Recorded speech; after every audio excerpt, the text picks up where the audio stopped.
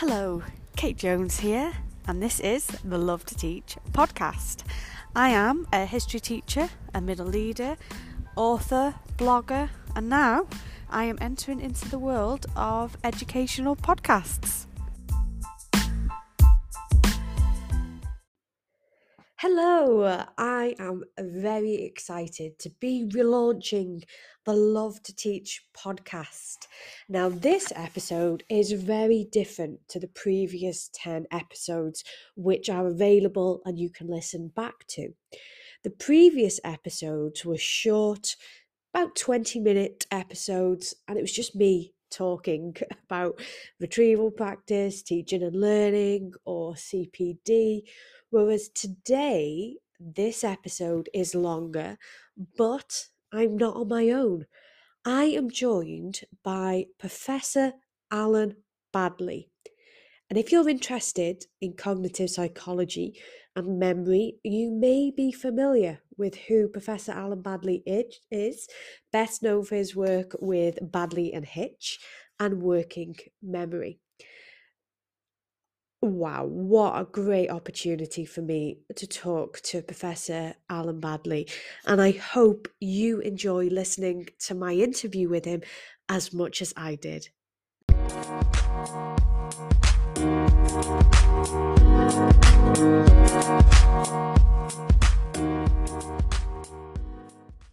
Really interested in cognitive psychology.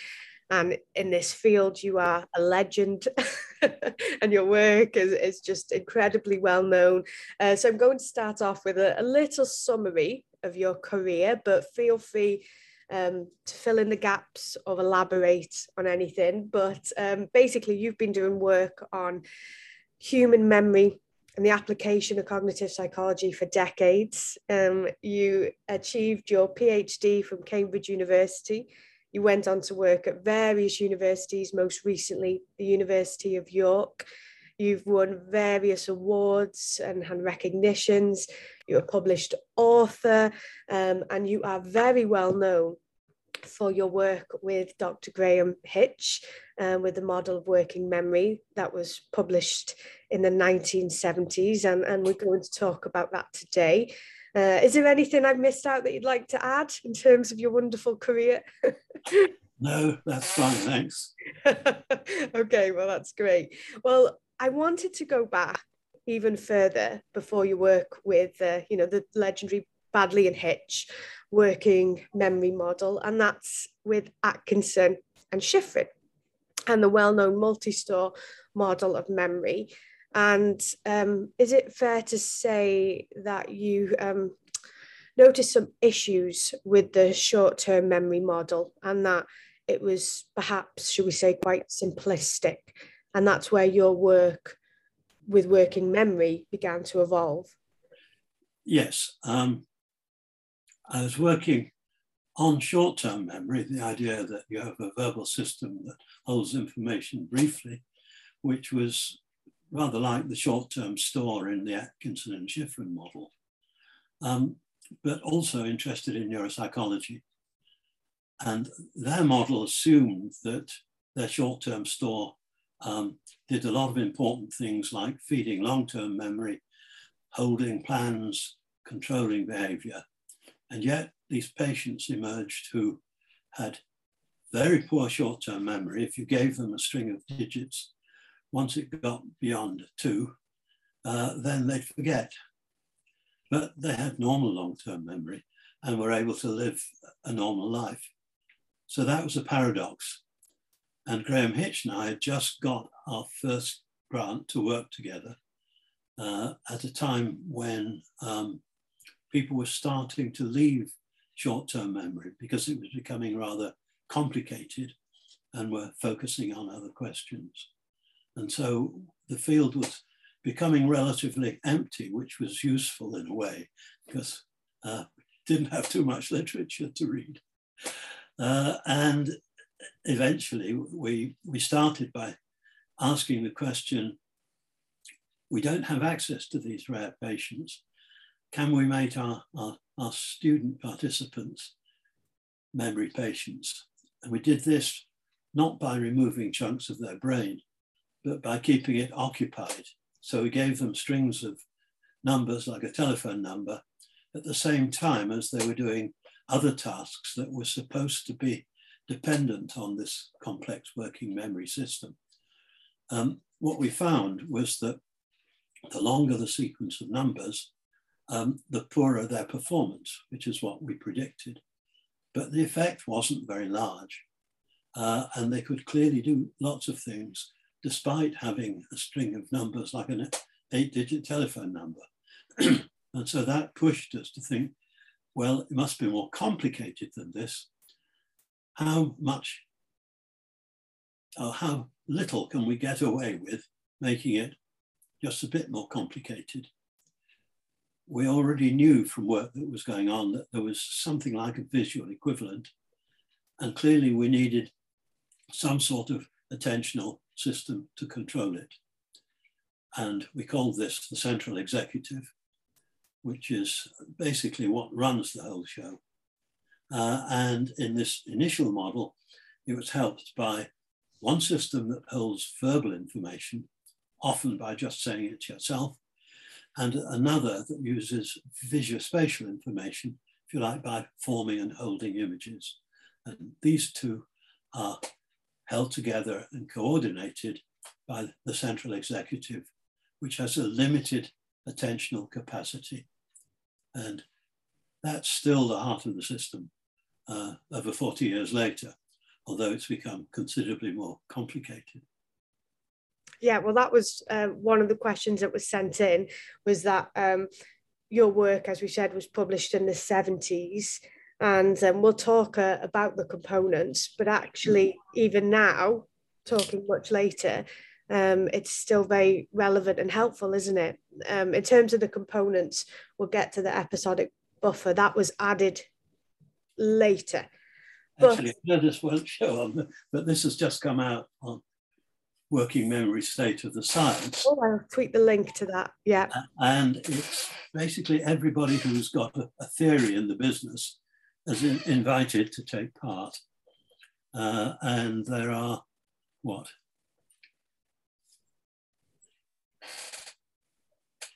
dozen different models in there. Wow. But many of them are very similar to ours.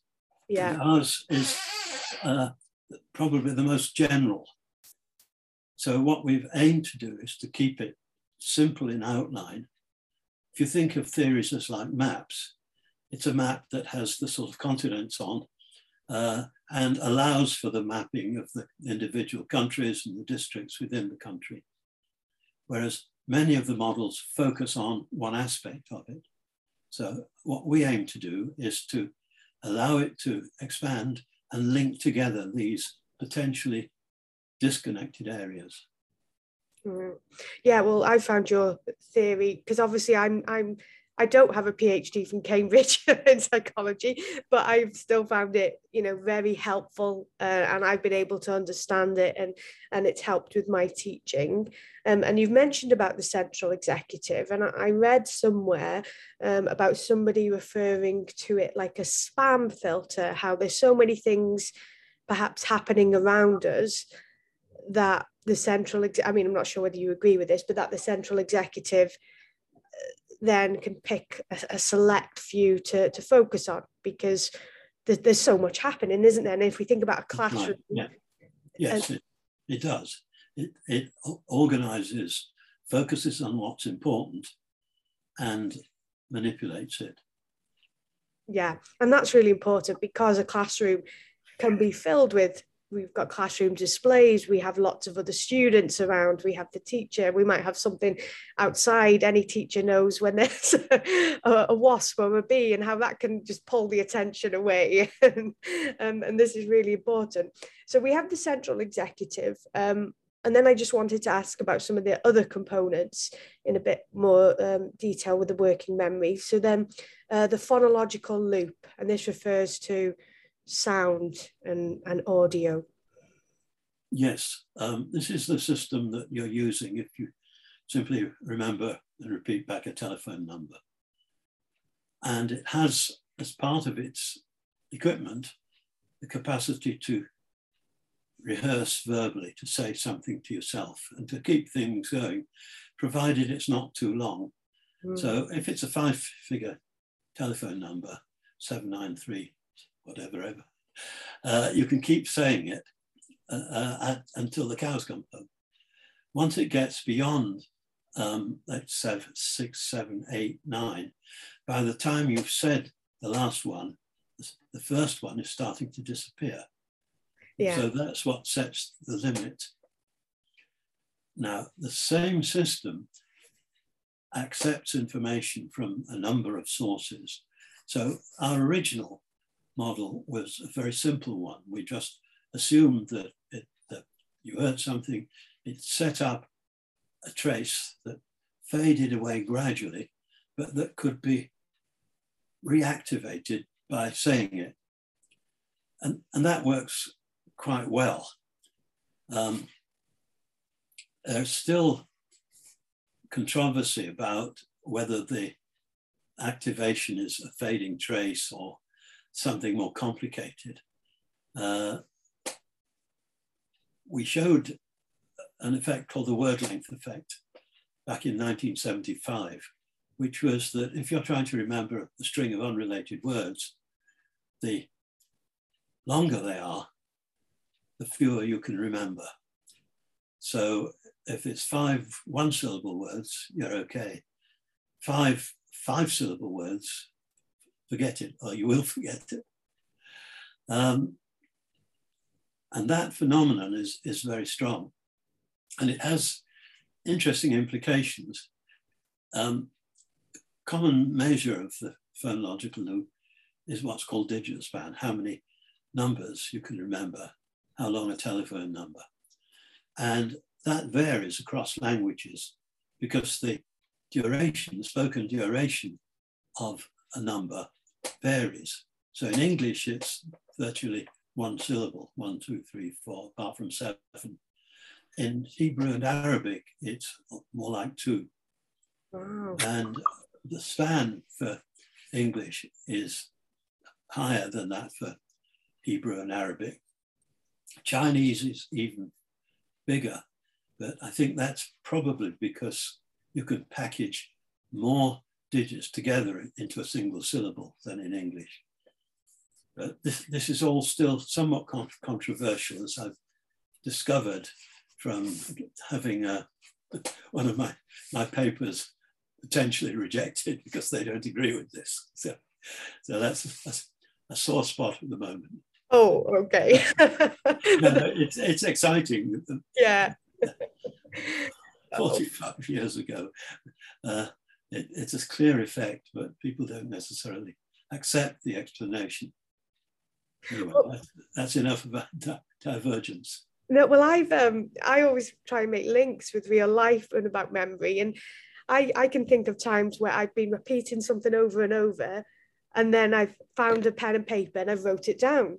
You know, and that idea of saying it out loud is almost like holding it in the memory until you can. That's right. Put it on the paper, and then you can just obviously then relax it, and you don't need to keep repeating it. And my students, I've had this conversation with teachers as well. I tell them regularly, students will put their hands up in class and they might be waiting patiently. And then by the time I get to that student and they say, oh, I forgot what I was going to say. And then they say that they feel stupid and it's just popped out of their head. And then that's when I seize the opportunity to talk about working memory, isn't it? And that's right. And it correlates with school performance. Maybe we should talk a bit more about it before I come on to that, but there is work on correlating working memory performance with academic performance and how it affects different subjects. Oh, wow. But we need to talk about the model first. Yes, well, I've got some questions from listeners linked to that. So that sounds fantastic. So we've talked about the central executive, the phonological loop, and then we have this visuospatial sketch pad. That's right. Well, we knew there was a visual system that seemed to be separate, and there's already neuropsychological evidence of it being separate.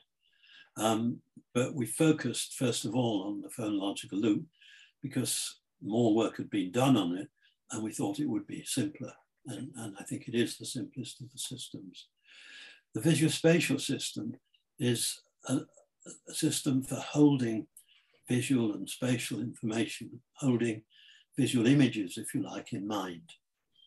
And whereas the phonological loop is linked to language and is good at storing sequences of information, the sketchpad is better at holding patterns of information.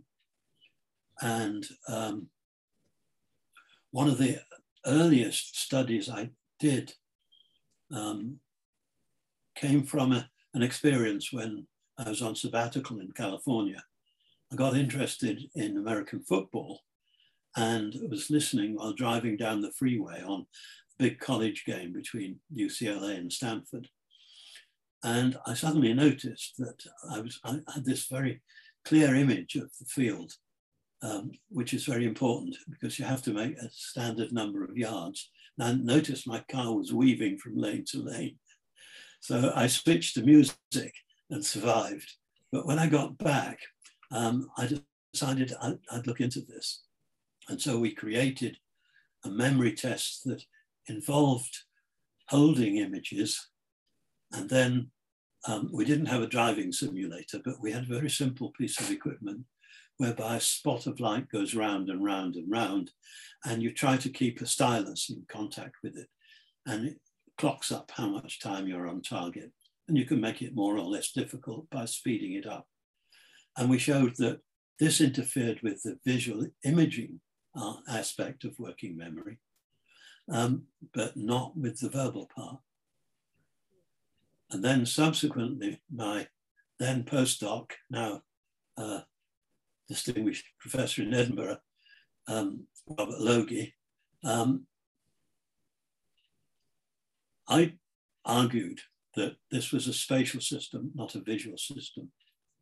And I'd shown that the particular task we used was disrupted by a spatial activity, even though it wasn't visual, which involved pointing to a moving auditory sound source. Whereas visual activity, looking and judging the brightness of a light, didn't. So I said, this is clearly spatial, not visual. Bob later demonstrated that there were two components. One was visual, and the aspects of, for example, tying two images together, like, I don't know, an elephant and an ice hockey stick, involves a more pattern-based system. And that can be interfered with by looking at objects or even colors, or even in some cases, fluctuation, noise patterns. And so we started to pull apart that system. And indeed, both systems are now starting to be pulled apart. And if that's a good point to stop.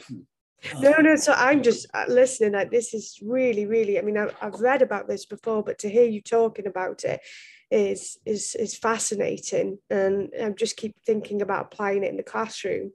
And then in terms of your model of the working memory, it was later, is that correct, that the episodic buffer was added as it perhaps about the interaction between working memory, yes, and long-term memory, right? That's right. All seemed to be going quite well initially. After 10 years, I was invited to write an overview of the work. And I got to the end of the book almost and realized I'd not written anything about the central executive. We put it aside because it was very complicated and because there weren't appropriate theories of attention. Yeah. It was a very active area, but it was all concerned with perceptual control. And we were interested in control of action. But there did actually appear one theory that was concerned with control of action. There's a collaboration between two people, Tim Shellis, who was interested in the frontal lobes and attention, and Donald Norman, who was interested in slips of action.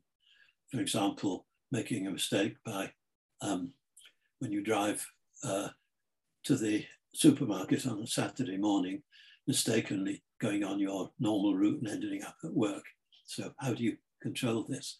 They came up with a simple overview, which is that behavior action is controlled in two ways. One is by a whole series of habits that are pretty well automated. And these are what allow you, for example, to drive to work, to stop appropriately, to avoid crashing, to avoid getting lost. But having arrived there, having no memory of it because you've been thinking about what you're planning for lunch next day. The other system kicks in if there were a hold-up. Let's say there'd been a traffic accident and you had to find another route. And this is called the supervisory attentional system. And that kicks in and controls the habits, uses attention to select ways ahead and so forth. And so we adopted the supervisory attentional system as our controller. Now that seemed to be working reasonably well. Work was becoming more and more focused towards working memory elsewhere. And in particular, a couple of people in the US were interested in working memory and language comprehension. And they invented a very simple test of working memory, which they called working memory span. Now, they argued that what the essence of working memory is holding information and manipulating it at the same time. And they developed a very simple task. They had people read out sentences and then, after reading them out, recall the last word of each sentence. So it could be the sailor came home from sea. He had had a rough time, and then you'd have to recall sea and time. And people can manage this for about 3 or maybe 4 and not much more. And what they found was that this correlated very highly with comprehension tests from the graduate record examination in the US, which a test that you have to take if you want to go on to graduate school. So quite complex prose. Other people replicated that and also showed that it correlated with lots of other things, including intelligence and with attentional things like being able to focus on a visual target and not be distracted when something else comes on. So this seemed like the core of the central system. And there was a lot of interest in, could we use this to find what the focus of intelligence is? Just the answer is, it's not very clear. Right. I'm happy to talk about this later. It created a problem for us because we had a visual system that had very limited capacity, a verbal system that could maybe remember one sentence, an attentional control system that didn't have a memory. So how were people holding and manipulating 3 or 4 sentences? And there were other problems that had cropped up with the system. How do the verbal and the visual system work together? And we were able to show that the same task could have visual and verbal components that were interleaved. And we decided, having resisted making the model more complex for 20 odd years, we decided maybe it was time to add a 4th component. And this was the episodic buffer. It's essentially an additional system that pulls together the information from the other 3 and makes it available to conscious awareness. So if you like, this is like a theory of conscious awareness tied into a theory of control. And it's not an entirely original theory. A chap called Bernard Bars had talked about consciousness as being like a stage in which actors perform. When I published this, I thought people might not take it seriously, but I found that it proved very popular. And I think it's partly because it allowed our European concept of working memory and the North American one to fit together in a constructive way. I mean, we had interacted and worked together, but our models were rather different. And so it was useful to have this. Yeah. We were worried, however, that it might be the case that people would just use this as a convenient way of explaining away any unfortunate data that didn't fit, blame it on the episodic buffer. And so we felt in order to move on, we've got to use it in order to expand the project. And so we started off by saying, okay, all this is, let me take one step back. Visual working memory had suddenly caught on with, or gradually caught on with people who were originally concerned with visual attention. And the areas were starting to come together. The classical issue in visual attention is how aspects of a feature, such as its shape and its color, are brought together, because in the visual system, shape and color come through different channels. And this process is called binding. And so we argued that perhaps the sketchpad performs the task of binding, helped by the central executive. Similarly, in understanding language, you need to bind together words into longer, larger units. So in the future becomes a unit. And so a sentence where you can only remember 5 unrelated words, you can probably manage 15 if they're part of a meaningful sentence. Mm-hmm. So binding occurs both in vision and in language. So we said, okay, let's see if the episodic buffer is indeed responsible for binding. And we did that by systematically blocking the various components. What we expected was that once you block the central executive, binding would fall apart. It didn't. Blocking the central executive impaired performance, right, but it didn't impair binding any more than anything else. So that forced us to say, okay, binding is not in working memory. Working memory is, if you like, the stage on which it's acted out, the screen on which it's projected. But working memory is limited in capacity. So the more the system can do off screen, the more you can cram onto the screen.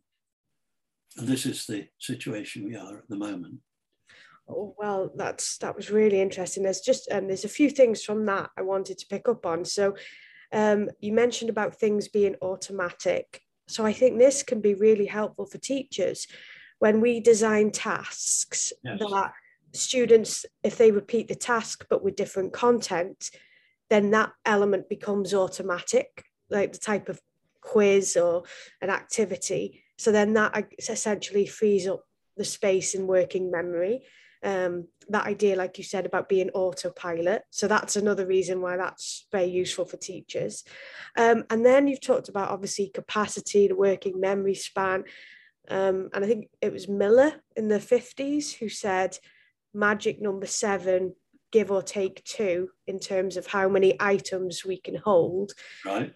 And teachers have often asked me to elaborate on that. Okay. Does that still stand? Or in terms of, it says give or take 2. So does that basically mean then we all have limited working memory capacity, but some slightly more capacity stronger than others? Okay, I'll take them in turn. Sorry, that's probably overloaded the working memory. My working memory capacity is overloaded. The first one is based on automaticity. Yes. And that's very useful in a number of ways. In education, a very simple thing is that in reading, you want the process to become automatic. In arithmetic, yes, number facts being automatic is useful. That doesn't mean to say that's all there is. So the important thing is to know where becoming automatic is useful and where it isn't. Right. And that can be misleading because it can lead you to think that if you learn a fact by rote so that it becomes automatic, Paris is the capital of France, then you know about Paris. It's useful to know that in order to understand when people are talking about it, but it's a question of blending automaticity with flexibility. Yeah. And sometimes trying to do them at the same time may overload you. So do you try and have lots of examples, or do you have one or two examples that you become familiar with, but then gradually build up so that you build in the flexibility? Whereas if you start off with too many examples, you may miss the pattern. So yes, it is very important, and it's important to know when and where it's appropriate. Now, the magic number 7. Yes. So -2, yeah. A very important paper, which people tend to misremember as that he said memory span is 7 digits. That's not, in fact, the important thing that he said. He said two things, really. One is that attention has a limited capacity, and this applies for perception, for making judgments across different colors. The amount you can hold is limited, and using information theory, it was a limited number of bits of information. However, he also pointed out that you can pack more information into what he called a single chunk. Right, yeah. So I can remember a 15-word sentence, well, I used to be able to, because I can fit it into chunks. Yeah. And similarly with telephone numbers, or with mnemonics. Yeah. So colors of the rainbow, red, orange, yellow, green, blue, indigo, violet, and the two mnemonics that use different chunking methods. One is you just remember Roigbiv, and you can practice that lots and lots of times. Or you can have Richard of York gains battles in vain, which is a bit more interesting and a bit more meaningful. And so there are also sorts of mnemonics that depend on chunking and on the chunkability of the material you're trying to remember.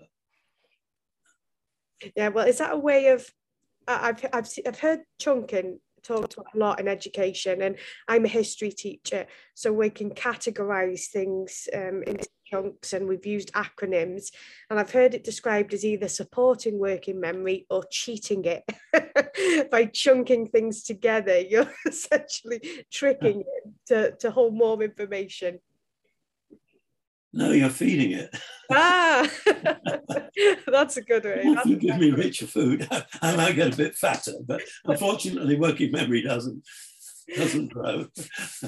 Yeah, well, that's something I get asked a lot. People, yes. How can you increase working memory? And the advice that I give based on your work is, well, we can, maybe I should say feed it now, but we can support it and do things like the chunking, the mnemonics, the acronyms, things like that.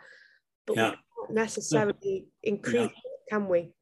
there's been a lot of work on this in recent years because of some work that originally suggested that you can expand working memory by using exercises that are carefully increased in difficulty, and it initially seemed very positive.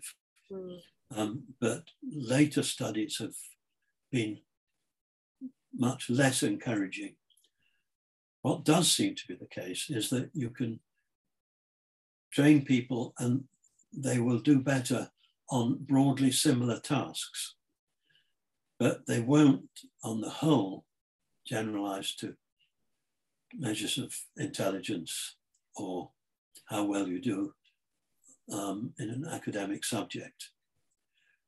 At the moment, the interest is in to what extent can the different components of working memory perhaps be trained and fitted to the different demands of different subjects. And I think that's possible. But there are many, many systems out on the market that claim to improve your working memory for a not very modest fee. And they tend not to be well supported. So I think they're not a good investment of your school's money. Yeah, a few years ago they were fads, and there was these games and brain gyms and things like that, you know, that would, and yeah, as you said, didn't turn up well. So I mean, having said that, I think you possibly can train attention, right, and train to focus attention so that you exclude disruptive material. And that may well be worth doing. And that may be at the heart of what the claims are for improving working memory and why it does extend to other tasks that are similar.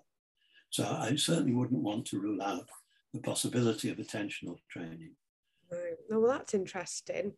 And something that you said to me before was years ago when you were working on human memory, you wanted to bring that to education. You wanted to share it with teachers, and we discussed, and actually I had the same conversation with Professor Robert Bjork. It's like you said, it's been a slow process. That's right. And there's been that gap. And as I've said, we're getting there now. Teachers are learning more about memory. And you mentioned this before about in terms of academic performance and working memory. What is it, do you think, that teachers should know or be aware of? Well, the person who's done most on this is Susan Gathercole. And she and I held a grant about 20 years ago now in Bristol. And she looked at the educational application and she took the working memory model. Susan Gathercole opted to see if the working memory model could be used and linked to educational performance in schools. Mm-hmm. And she developed a battery of ways of measuring aspects of working memory and developed and validated them across a large sample, and then applied them and related them to academic performance at various levels and stages. At the school level, what she found was that there was overall working memory capacity, lumping everything together, did correlate with educational achievement, right, but that the individual components differed. So the phonological loop correlates with the early stages of reading. And some work that she and I did showed that if you have a poor phonological loop, can only hold sort of 3 or 4 digits, or then you have early difficulty in acquiring vocabulary, right, because you need to hold a sequence of sound signs correctly in order to map it onto what you're learning about. Yeah. And that gradually, as people grow up, this becomes less central to vocabulary, but it continues to be a problem if you are severely dyslexic, if you have a severely impaired phonological loop, you Right. still are likely to have more problems in reading rapidly, in learning to spell, and certain other potential organizational aspects of behavior. But you can be highly intelligent and highly productive. The most difficult to cope with is if you have a poor central executive, a difficulty in combining storage and processing. And if you have that combined with a phonological loop deficit, then that's much more serious. I mean, these things are all relative. We've all got strengths in different areas and others, but for teaching, it's probably important to understand what the limitations are. And something that was important that Sue Gathercole and her colleagues did was to sit in on classes where children with poor working memory were being taught and observe. And what she found was that they had trouble following instructions. So often it would be something apparently simple, like put your pens down, take your workbooks, put them in the corner and bring the arithmetic sums over here, or something like that. And some children would lose it by the time they put their pens down. But they were often described by the teacher not as troublesome, but dreamy and lacking in concentration. Other children who might have good phonological loop capacity, but less good executive capacity might show other patterns. She and her colleague have produced a book for teachers on identifying such children and how to better deal with the situation. She's now gone on to, she became director of the unit I directed many years before, and set up a research program that takes in children who are sent because they appear to have learning difficulties.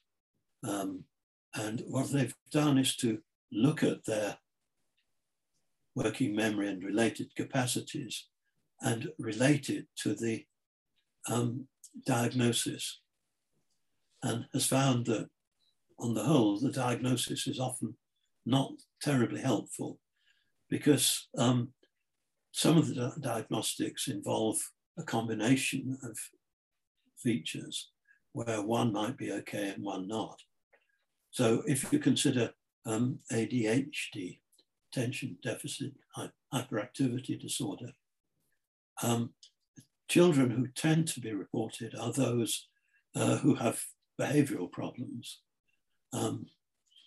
And one theory is that this is perhaps not a single dimension, but if you have attention deficit and hyperactivity and you put them together, then it's problematic. If you just have hyperactivity and you've got good attentional control, then you come across as lively and too perhaps fidgety. I remember being called fishy at school because I wriggled a lot. And it's when you combine this with poor attentional control that frustration creeps in. Now that's just a theory at the moment.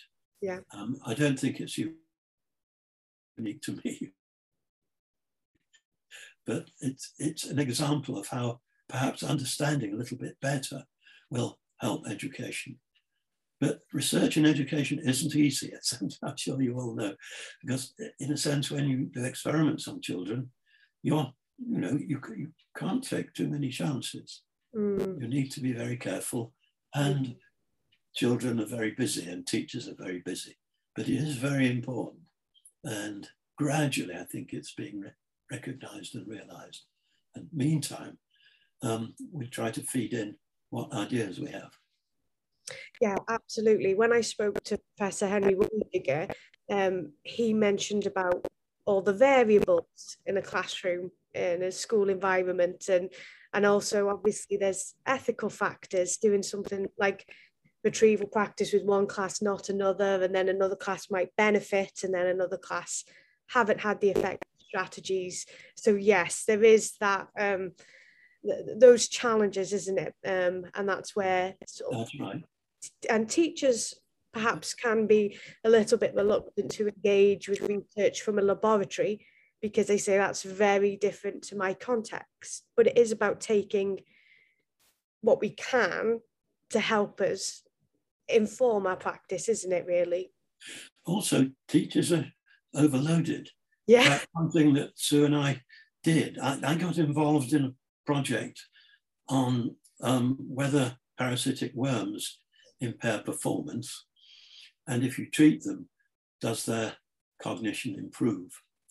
And one of the things that was required was a measure of reading to be applied in Tanzania, in the local language of Kiswahili.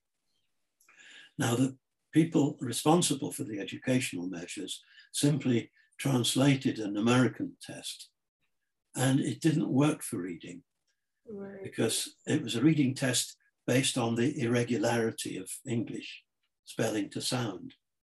But we came up with an alternative, which was to present words and non-words and just ask the child, is this a real word or not?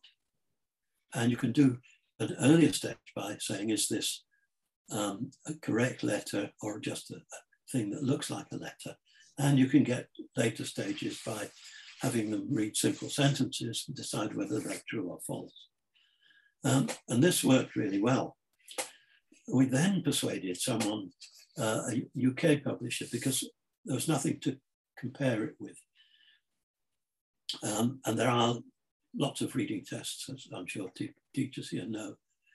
And we came up with this reading test that was published. It was trialed with teachers. Teachers liked it, but it didn't sell because they were absolutely fed up with tests. The fact that this was a test that you could give the whole class, that it was fun to do, you could do it in 10 minutes. Even so, no more tests, thanks. Now, in fact, one advantage of it is that it can be run in any language because it doesn't rely on the irregularity of English words. And so I've been working with colleagues in Brazil, and I'm hoping to introduce it over there. So it's being published, and we'll see, because Portuguese is a regular language and you can't use the irregularity of the language as a measure. So it's a long and hard road, but it's fun. Yeah, well, you said you were retired and it doesn't sound like you are. Oh, no. No, I'm busier than ever. Yeah, you are very busy, which is great because obviously you'll be publishing more work. And touched upon this before. So is there now research looking at working memory, as you said, across different subjects? Sort of the nuances, as you said, like with maths and English and so on, or is that still in its infancy? There is work. It's in its infancy in the sense that if you consider maths, then what's important for learning the tables is different from probably addition and division, which is different from geometry and so forth. On the whole, it looks as though the visuospatial sketchpad is more related to maths, although there are aspects of maths that are more related to the phonological loop. Right. And as always, the central executive plays an important role. But people are starting to tease these things apart and build them into programs. So things are moving. Yeah. Something like English, clearly there's a huge difference between learning to spell and the right sentences and writing essays about Jane Austen and coming up with things that predict that through working memory is not going to be straightforward. But I think there probably are people who are looking at that, but very much in its infancy. Well, so the answer is yes, it is expanding. I can't keep track of this. There are 1,000 titles a year coming out that have working memory in the title. So I only see a few of them. And most of them are not directly related to my model, but other than the term. And broadly speaking, I think the central executive is pretty close to most of them. Well, this is exciting. Like we said, more to learn, the nuances. And I loved how you said in the business of working memory before. You know, there's a whole, it is, isn't it, though? It is. Yes. Lots of researchers, lots of publications. And I'll just read some of the questions that we had from listeners. I mean, obviously, as I said, you're very well known in your field, and then we have students who study psychology and you're on their exam specification, so psychology students and teachers. And that's how I first found out about you. My best friend Louise, she's a psychology teacher, and then that, as she was telling me about memory, I was like, why haven't I heard of this before? You know, I'm a teacher, I need to know this. So the question is from Lynn Quinn, and she's a psychology teacher. But I do think you've already sort of touched upon this question. But Lynn asked, is poor working memory linked to concentration? And if so, how can we recognize it as a working memory issue rather than poor attention? If that makes, yeah. Yes. Attention and working memory aren't necessarily different. I think you could argue that the central executive is an attentional system. Yeah. An attentional control system. And I think all of the models would agree with this. And how can you improve it? I'm not sure. There's a sense in which people are working on this at the moment. Yeah. But it's not straightforward. So is it possible then, when teachers assuming that a student isn't putting in effort, isn't trying, isn't paying attention, that it could be a working memory issue? Absolutely. Yeah. Yes, I think very often the teacher thinks that the student's not paying attention. And it may be that they're bored and looking out of the window. Yeah. Do you remember? I had that problem with the teacher. No, but that's really important to Yes. be aware of. And another teacher, Michael Boyle, he teaches younger students, and he's asked, in terms of the work that you have done and the research, was it focused on adults or older students, or do you think this is applicable in terms of the limitations of working memory for all ages, so that basically children and adults, we all have these limitations and the same, the components of the model and so on? Yes, I think we all have the same structure. Mm-hmm. Experiments and studies carried out on young children suggest that once they're sort of starting to acquire language and reading and so forth, the systems hold pretty well. The constraints differ through age. So as a child, you might probably gradually develop the basic attentional system and then learn to control it as the brain develops. And what happens as you get older is that you acquire more knowledge and more ways of chunking the world and bringing it together, rather than necessarily expanding the attentional capacity. And probably by the time you're an adolescent, the attentional capacity is all there. Starts to decline at the end of life, probably fortunately very, very gradually, and at different rates for different people. But it's not clear that anyone, well, actually it is clear that different aspects of working memory deteriorate at different rates. So simple phonological verbal memory, repeating back a string of numbers, is fairly robust. Holding and manipulating information isn't. So if you test someone by having them remember and repeat back a series of letters, that's not too much impacted by age. But if you say, okay, I'm going to read out these letters, I want you to repeat them back in alphabetic order, then that really is very taxing, and that shows age effects. But during childhood and aging, at any one age, there's a very wide spread. So a child at 7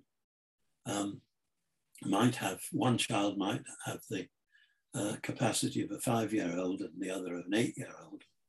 And also from year to year, you get jumps. So a child with a 5-year-old might jump to 7-year-old, just as you get growth spurts. So these measures are to be, they're useful, but particularly with development, it's important to realize that there is a wide range and that it's constantly changing.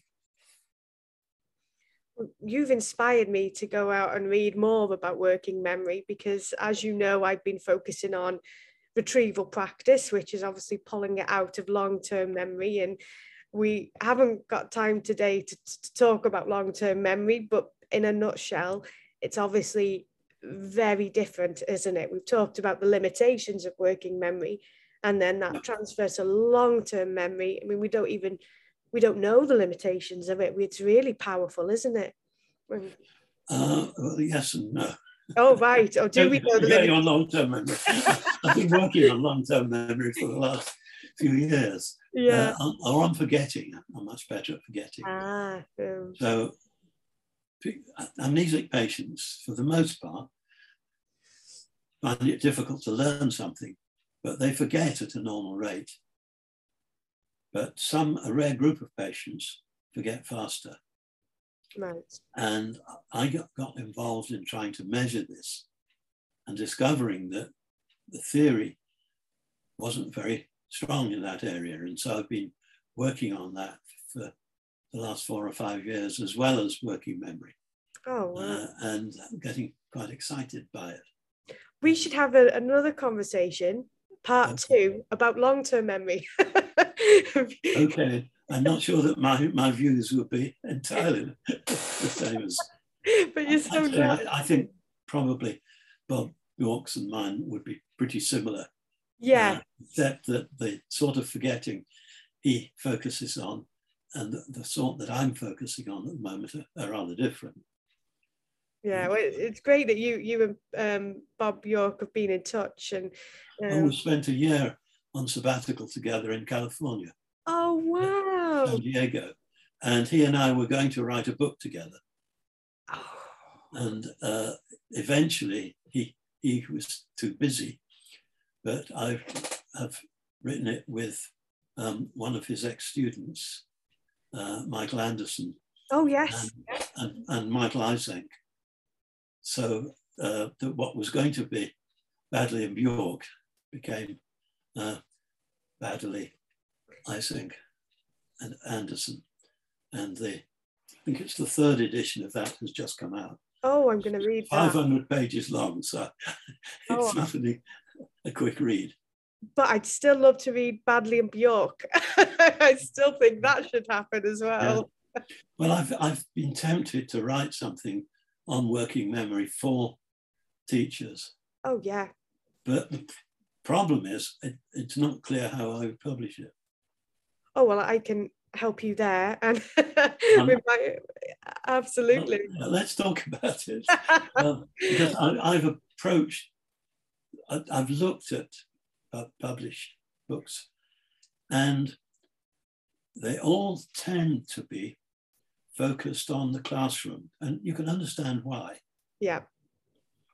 And the sort of book that I'd like to write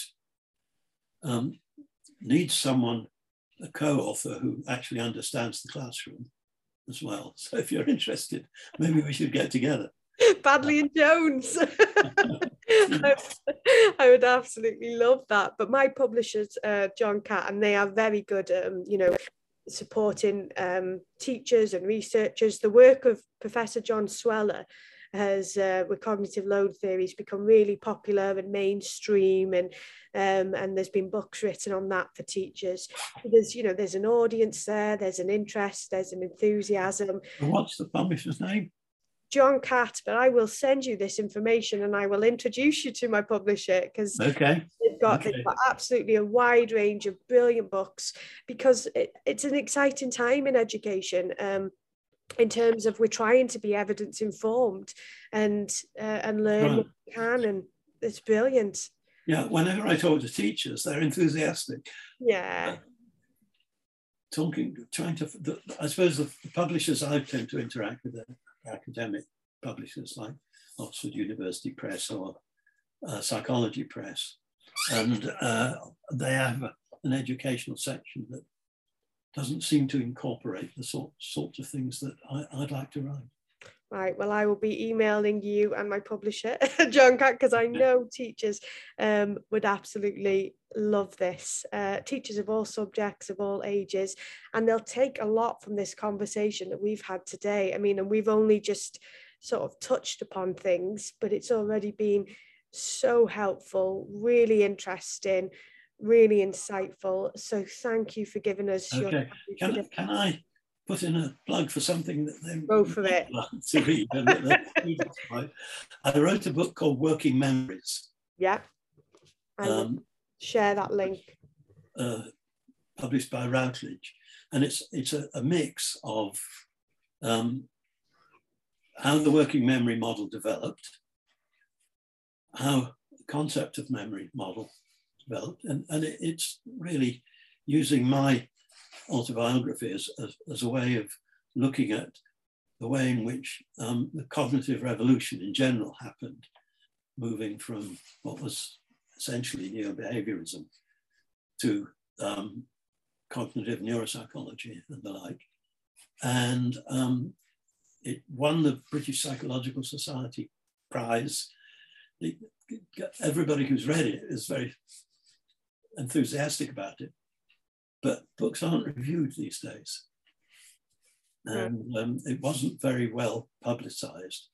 I made a deal that they would keep the price below £20. And they did, but they didn't put anything into promoting it. Well, I will promote it widely on social media, put it all over Twitter and Instagram, Facebook for our listeners. I know the book that you're referring to, so I'll share the link, and I'll give you feedback on that. And any more questions from our listeners after this show, I will. Send them along. Yeah. Oh, thank you so much for your kindness, generosity. Not at all. I really enjoy interacting with people who are trying to use the concepts in the world outside, not just the laboratory. Yeah, absolutely. And I don't mind saying, when I have questions and I don't understand, and it's important to reach out to people, to find out more, to keep learning, just trying to become a better teacher. And I definitely feel like your work has helped me significantly with that. Oh, well, I'm delighted to hear it. Thank you so much.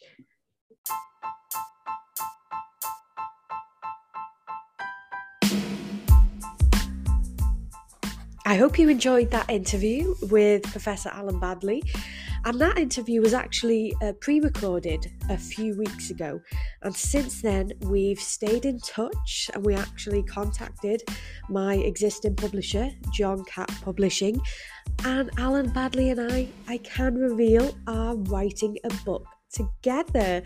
The focus is about memory and a guide for teachers. What is it that teachers should know or that will help them in the classroom with their students? So we've been working collaboratively together, and this weekend I'm travelling to York where Professor Alan Baddeley is based, and I look forward to meeting him for the very first time and really talking about what we're going to do with this book and getting our ideas down onto paper. We don't have a publication date yet, but we do have our outline, so stay tuned, more information to be revealed. Thank you for listening, and I will be back soon with another episode of the Love to Teach podcast. Take care.